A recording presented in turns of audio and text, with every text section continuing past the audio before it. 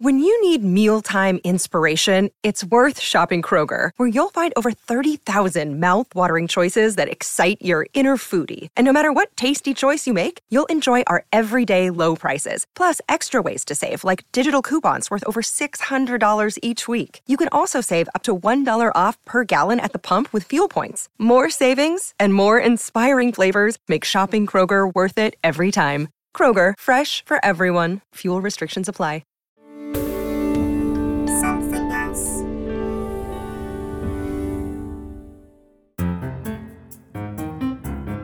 Welcome to another episode of Something Rhymes with Purple. My name is Giles Brandreth, and I'm based in London, England. My colleague and my fellow presenter of this podcast is Susie Dent, who is based in Oxford. Why are you in Oxford?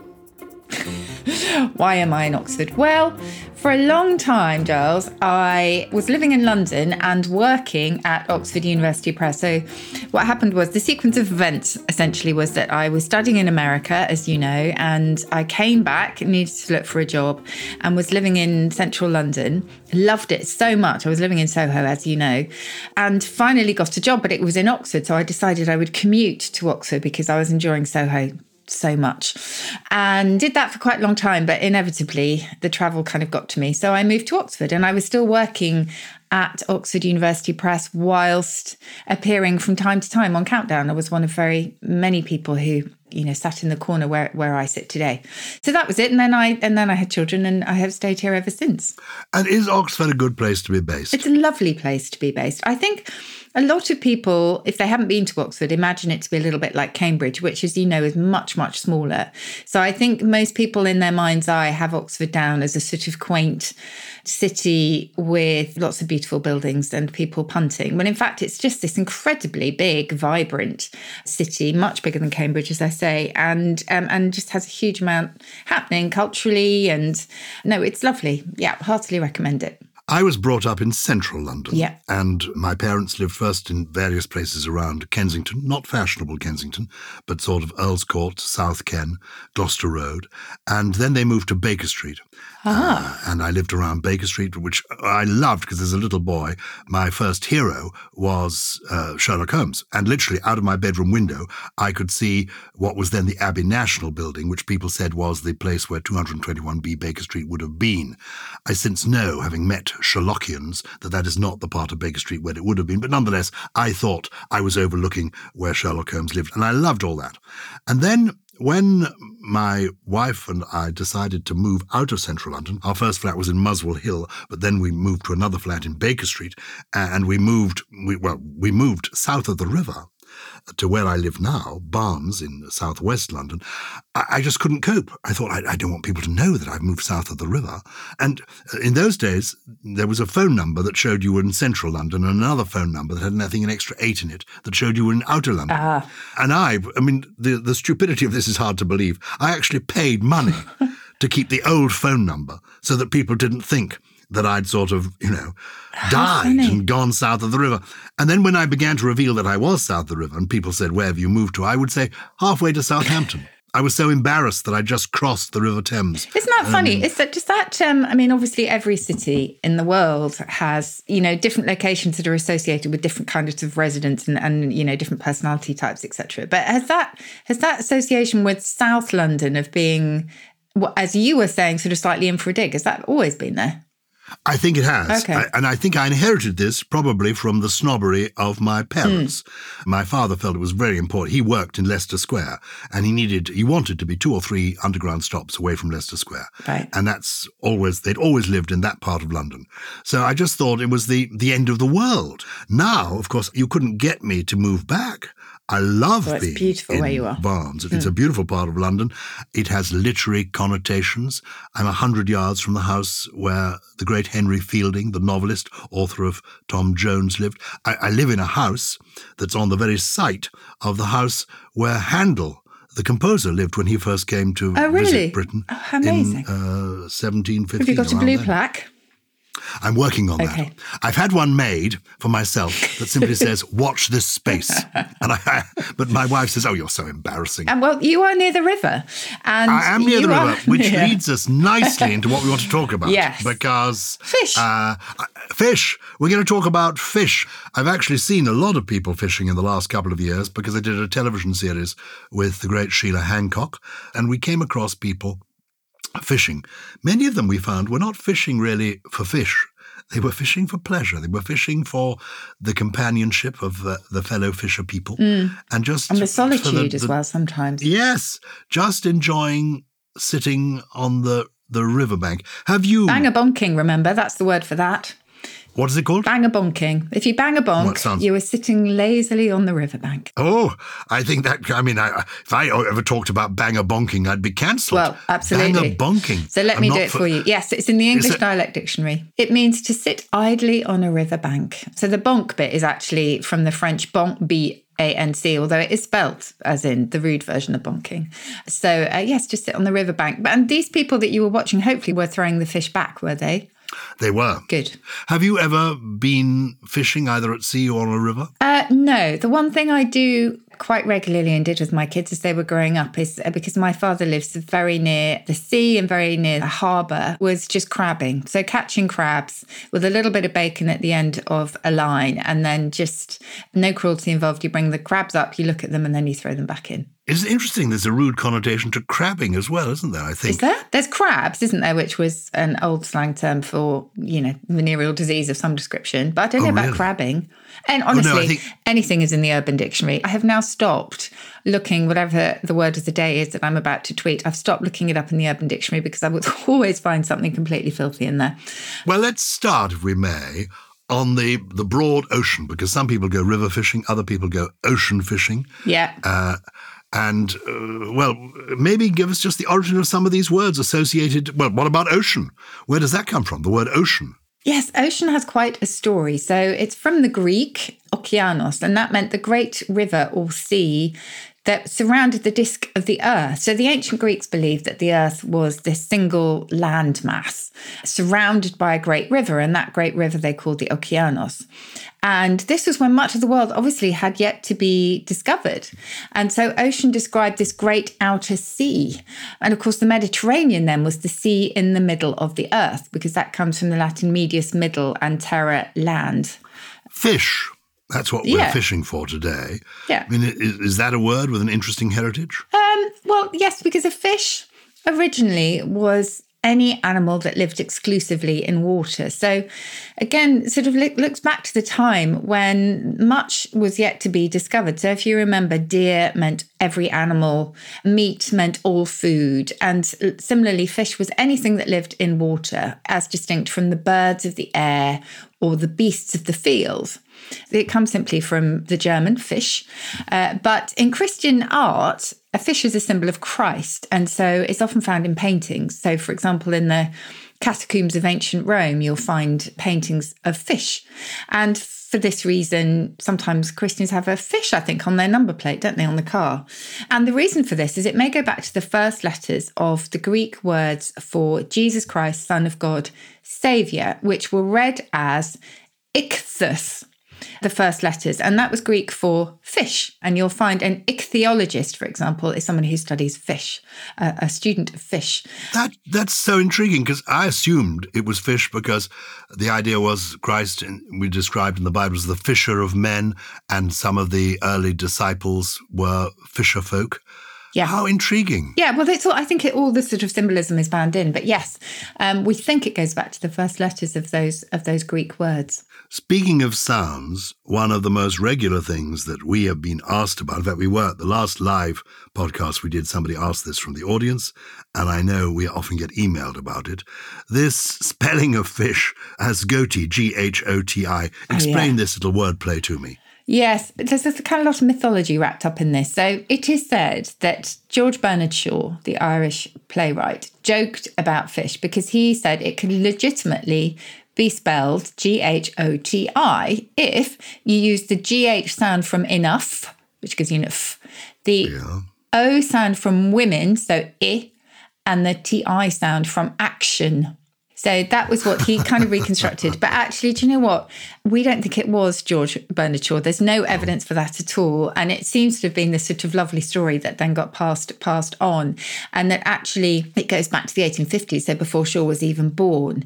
And we know it was mentioned in a letter that a publisher called Charles Ollier sent to his good friend Leigh Hunt, who was a poet. And he said, "My son William has hit upon a new method of spelling fish." But actually, do you know what? It's interesting this. And I know that English spelling and English pronunciation, as I always say, they divorced years ago, and it's incredibly eccentric and gnarly for anyone trying to learn it. But we have never spelled words by kind of stitching together parts, in Frankenstein fashion. And we've never had GH at the beginning of a word pronounced F, and nor have we had a TI at the end of a word being pronounced sh. So it doesn't really work on a number of different levels, but it's a lovely story. And it is one that kind of illustrates the frustrating but wonderful gnarliness of English spelling and pronunciation. We've now got fish. We've fished our fish. Do you have a favourite fish? Well, I used to say salmon, and I know you can have wild salmon, and there's this whole question about sustainability, because I have a friend actually whose daughter is heavily involved in research on the lives of salmon, and you know what, it's absolutely awful. So to be honest, I don't really have a favourite fish anymore, because I'm really conscious of the fact that these fish may have had an absolutely hideous life. So it's hard, isn't it? Well, let's celebrate these fish then swimming wild. Yes. Let's not think about them wild on the swimming. plate. I agree. Well, where I am is looking at into the deep, and I'm seeing cod. Okay, so cod. Unknown, this one, in terms of its origin, but one suggestion is that it comes from an Old English word, cod, meaning bag, because of the fish's appearance, which is arguably slightly bag-like. But that, of course, gave us cod piece as well, which was a piece for your bags, your jelly bags, as they used to call them. How interesting. My goodness, who knew that fish were going to take us in these directions? I mean, we come innocently to talk about fish, and we end up with crabs, and now cod in your cod piece. Yeah. So the cod piece, the cod is a bag as Yes. opposed to... So in fact, what you're doing with your cod piece is that you're keeping a piece in the cod. Or you're keeping your cod in your piece. You're keeping your tackle. You're keeping your tackle. There in you your go. cod Back piece. to fishing. Yes. Yeah, Yes. very good. Why is something that's phony called, a cod? Yes. It's not real. It's a cod thing. Yeah, we don't know the answer to that one. The jury is out, but I do wonder, this is just a personal theory, but whether it has anything to do with cod's wallop. And if you remember cod's wallop, meaning rubbish, possibly goes back to a man called Hiram Cod, who invented these glass stoppered bottles that we still use today for fizzy drinks. It kept the bubbles in, and wallop was a slang term for weak beer, and by extension any kind of soft drink. And cod's wallop meaning rubbish, maybe that gave us cod for phony. I'm not sure, but certainly in a dictionary you will find origin unknown. It's a great story, that. Yeah, I don't know why it was called wallop, actually, because it didn't exactly wallop you on the head. But anyway, it wasn't strong enough. I mean, I think maybe it became a byword for rubbish because these fizzy drinks weren't the real thing, if you see what I mean. They weren't alcoholic, and so they were slightly dismissed as being kind of weak beer for those who couldn't take the strong stuff. I like cod. I discovered the other day that I don't like herring. I took part in a program called Saturday Kitchen Live, and there was a lovely chef who I do know because I met him before, called Nathan, and he created this fabulous dish involving herring, which was complicated to fillet, and he served it up, and I didn't feel like I'd said it wasn't to my taste. Were these like roll mops? Were they kind of pickled? They weren't. He actually, Okay. he cooked them in a dish. He said herring is a wonderful fish. You can cook it in all sorts of ways. You can do a variety of things with it. You can have it raw and have it cooked. He cooked it, and everyone else thought it was very tasty.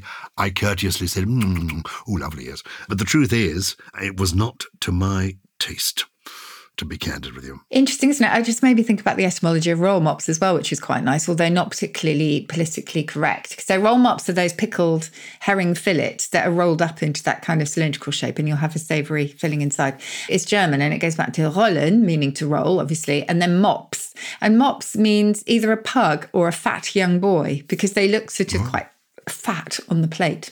So that's where that one comes from. Is herring of German extraction to the word? Yes, yes, it is. Don't ask me for the ultimate etymology of that because I don't know.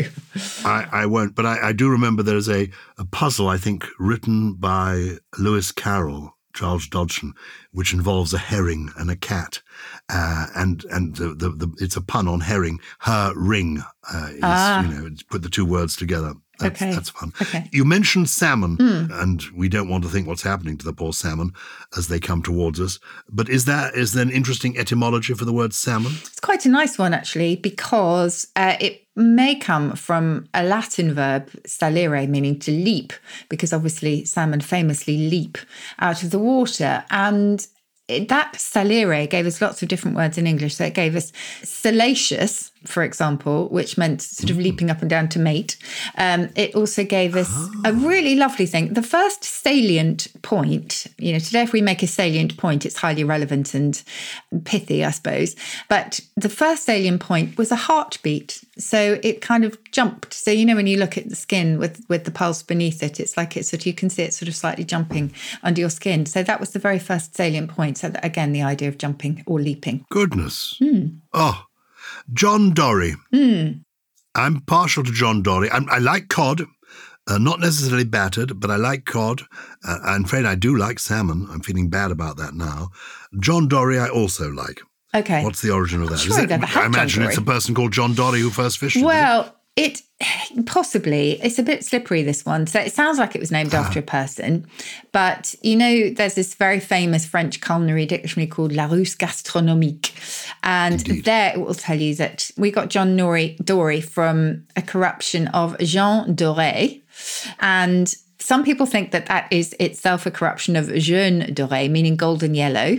Oh, jaune doré. Yes, yellow. Jaune, the colour.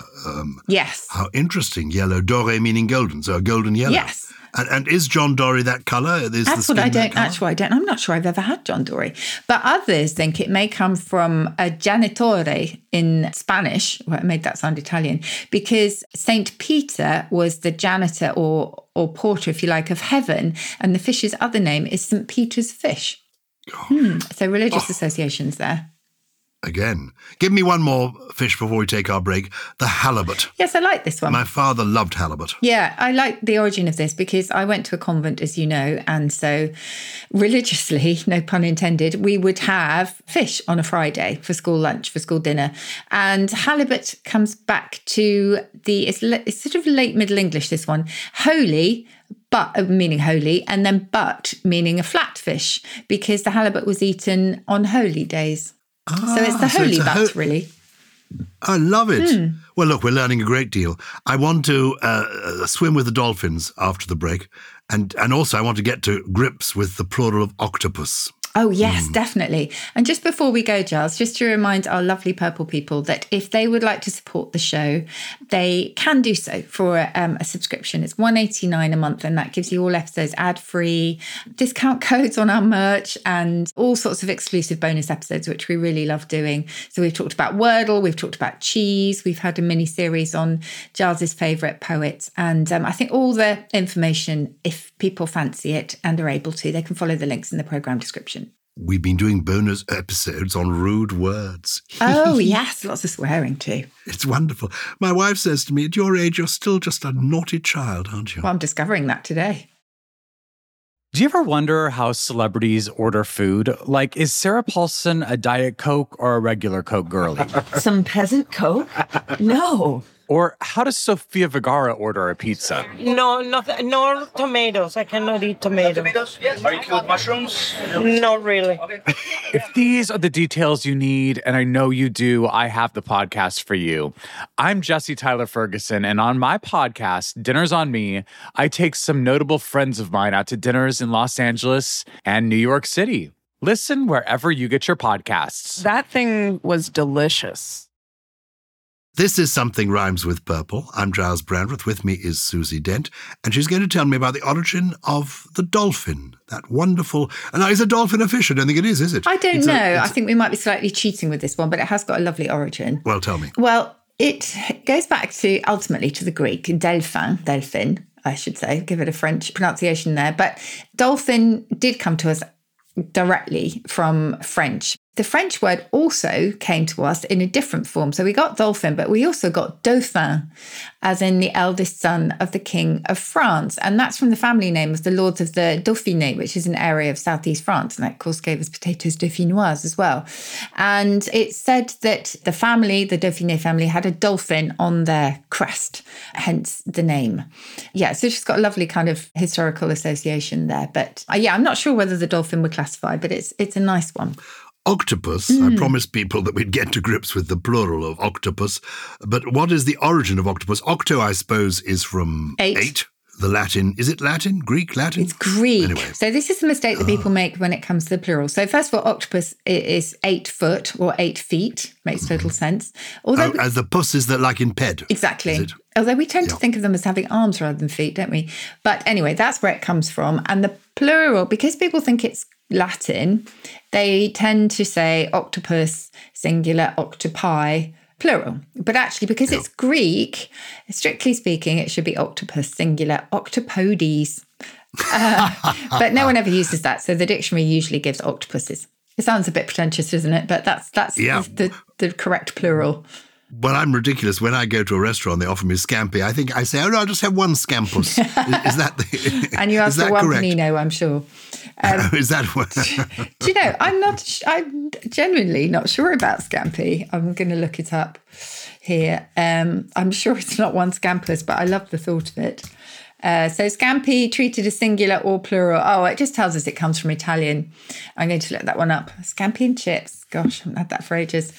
Anyway, there you go. Good. We mentioned herring. Yeah. And I was just thinking how many phrases there are, like red herring, associated with fish. Can we begin with red herring? It's a red herring. Yeah, we've talked about this before, haven't we? So that's obviously a clue that, or a sort of piece of information really that is intended to be misleading or distracting. And it's said to come from the practice of using the scent of red herring or planting an actual quite smelly red herring when training hounds so that they would be tested to see whether or not they went off the trail of whatever they were hunting, hopefully not foxes, and, just to sort of see whether they'd be distracted. So it was used in their training. And then a red herring was something that kind of is something that takes you off the right path. Takes you off the scent. Yes. Being packed like sardines.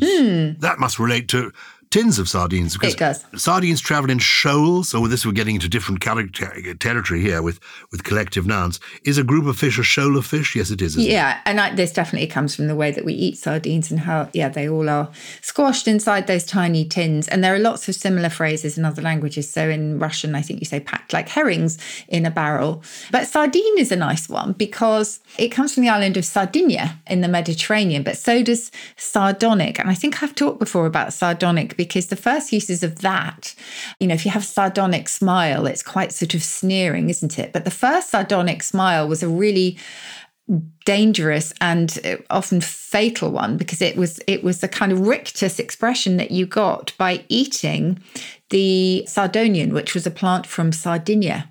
And this plant from Sardinia was supposed to cause all kinds of convulsions, including facial convulsions.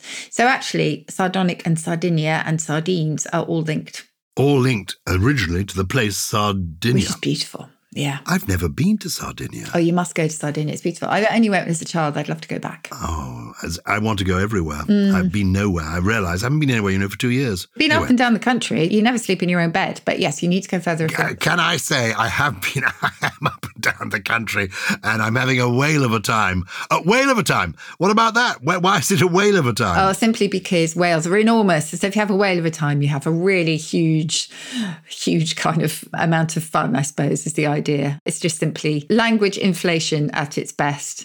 What about happy as a clam? I always think of you as happy as a clam or happy as a sandboy. Yes, why is it happy as a clam? I thought with a clam you were tight as a clam, you kept quiet. But it is happy as a clam. What's the origin of that? Well, tight as a clam makes sense in terms of its origin because it goes back to an Old English word meaning to grasp, as if you're kind of gripping, that the clam is gripping itself together and not opening.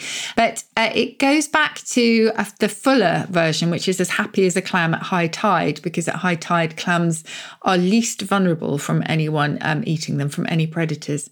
And Happy as a Sand Boy, if you remember, goes back to the sand boys who would deliver sand to taverns, who would spread or just strew the sand on their floors to soak up any alcoholic spillages. And these sand boys would often get a tipple for their efforts. You know the language so well. I've occasionally been stitched up like a kipper. That, again, I suppose, is simply because that's what it looks like. I mean, what is a kipper? A kipper is a fish that's been kippered, isn't it? Yeah. It's a different kind of fish. It isn't a kipper isn't a kipper. It's usually a herring, fish. isn't it, I think? That's right. Is it? Yes, it's a kipper. A kipper's fish, usually a herring. Although kipper is also sometimes applied to a male salmon in the spawning season. But yeah, various theories really as to why you are stitched up like a kipper. One is it's kind of playing on the word gutted, because when you kipper a herring, you're gutting it. And then in the 1960s, there was you might remember this, I don't know, there was a really wide tie called the kipper. Oh, yeah, of course. Said to be introduced by the British fashion designer Michael Fish, and kipper was then a pun on his surname, is the idea. So if you are stitched up or done up like a kipper, the idea is that you were wearing a very smart tie. But yeah, we're not completely sure. And kipper itself might go back to a root that also gave us copper because of the colour. I had lots of kipper ties in the 1960s, and I thought they were called kipper because they were rather shaped. Well, they are. You know, they were broad and shaped like a kipper. Yeah, this is the problem with folk etymology, is that all these lovely stories grow up around these words. So yeah, it could be that. I've come across the phrase catfishing. What does that exactly mean? Well, there was a documentary in 2010 called Catfish, which essentially concerned a relationship where somebody was pretending to be someone else online and essentially misleading the victim. So unfortunately, lots and lots of catfishing around, particularly when it comes to dating. So people imagine that they are talking to somebody who eventually they fall in love with and want to meet, and it turns out that they have been spun a yarn. So it can have very, very sad consequences. But there is the idea, it's probably a myth, that cod were actually shipped with real catfish in the same tanks, which would keep the cod active. And so the cod would remain sort of supple and good to eat. Whereas the theory was that when they were shipped alone, the cod would become sort of quite lethargic, and so they would deteriorate a little bit. So that's the myth,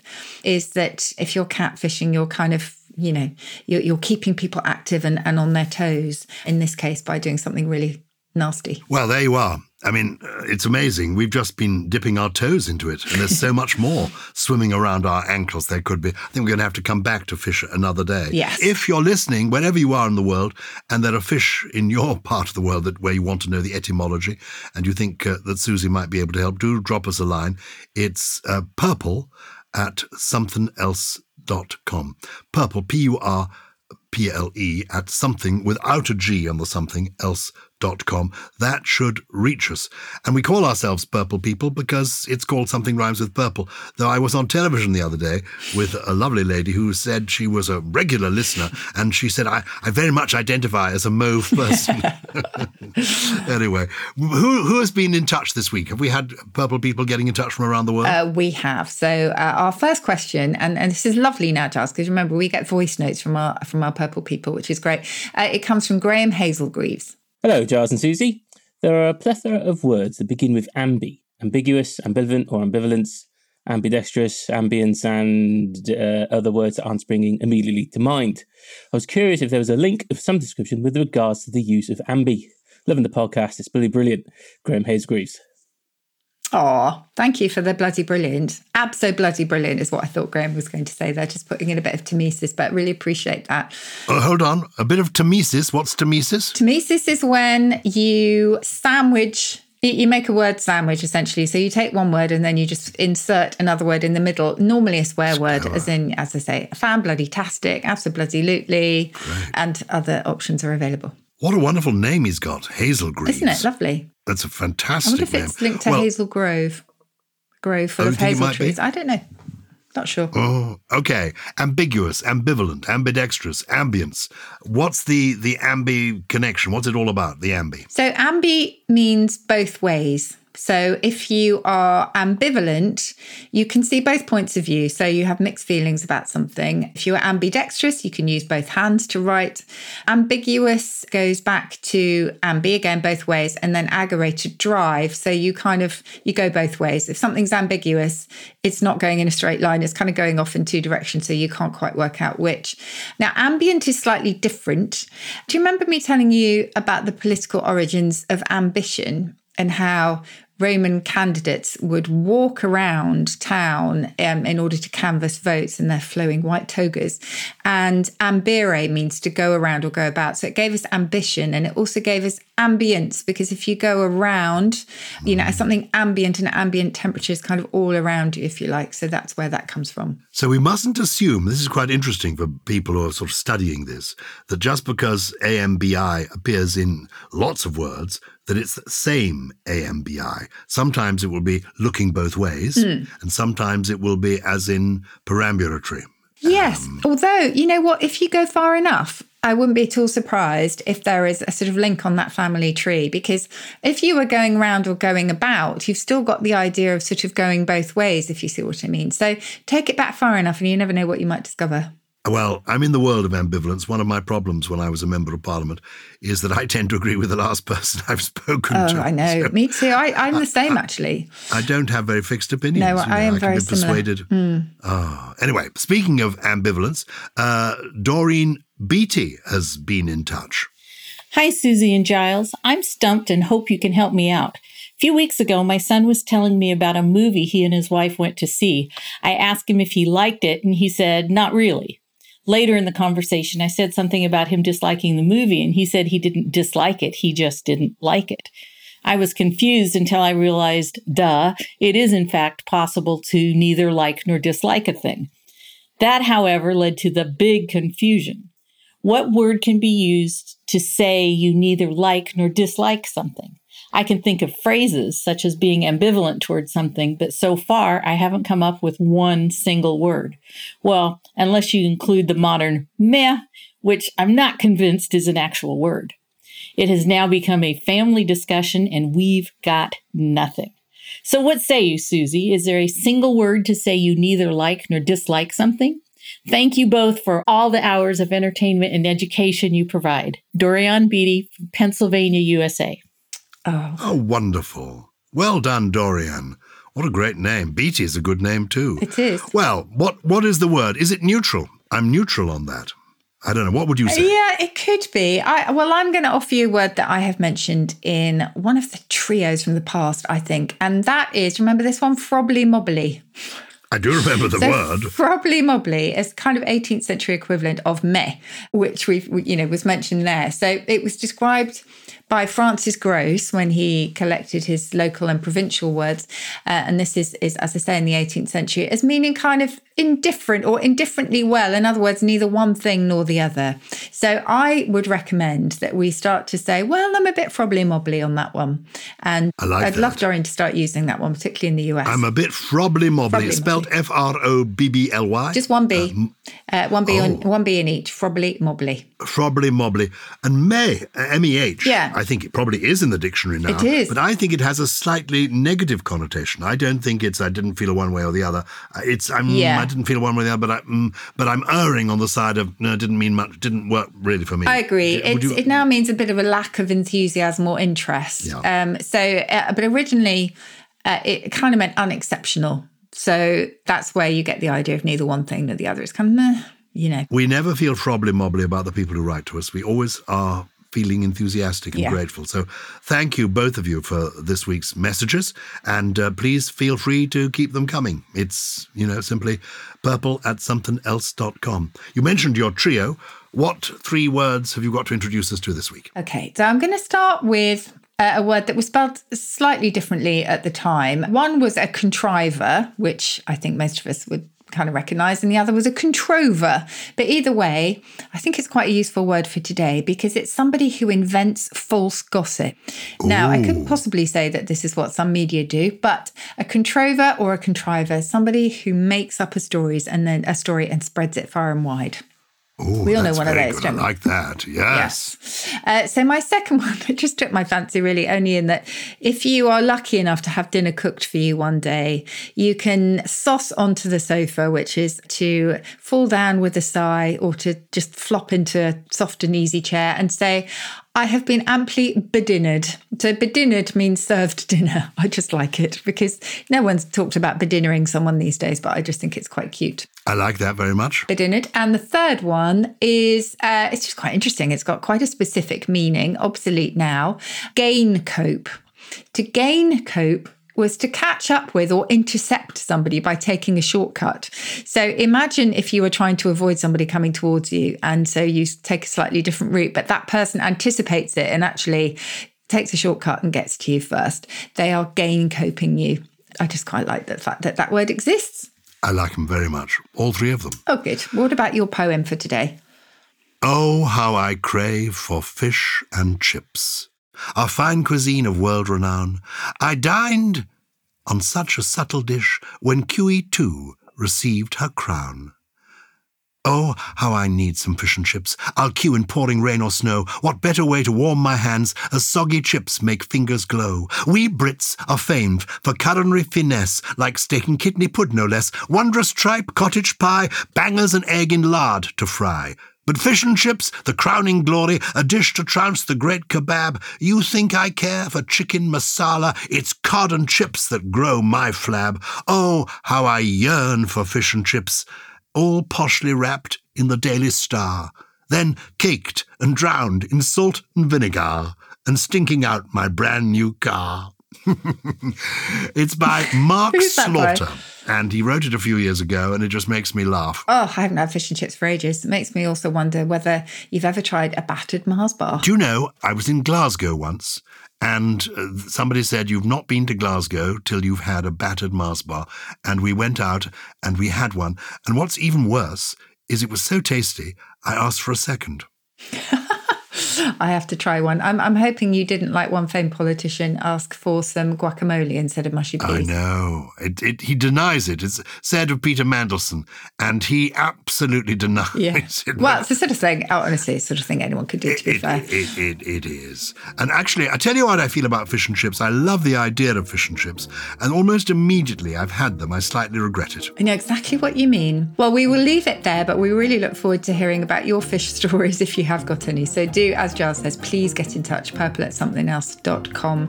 And if you have enjoyed us today, we would absolutely love it if you could leave us a review or recommend us to friends. Something Rhymes with Purple is, of course, a Something Else production. It was produced by Lawrence Bassett and Harriet Wales. Oh, that's good. And Harriet Wells, with additional production from Steve Ackerman, Jen Mystery, Jay Beale, and what fish would he be? Well, I believe he's not here today because he's out trying on a new codpiece. Of course, that's Gully.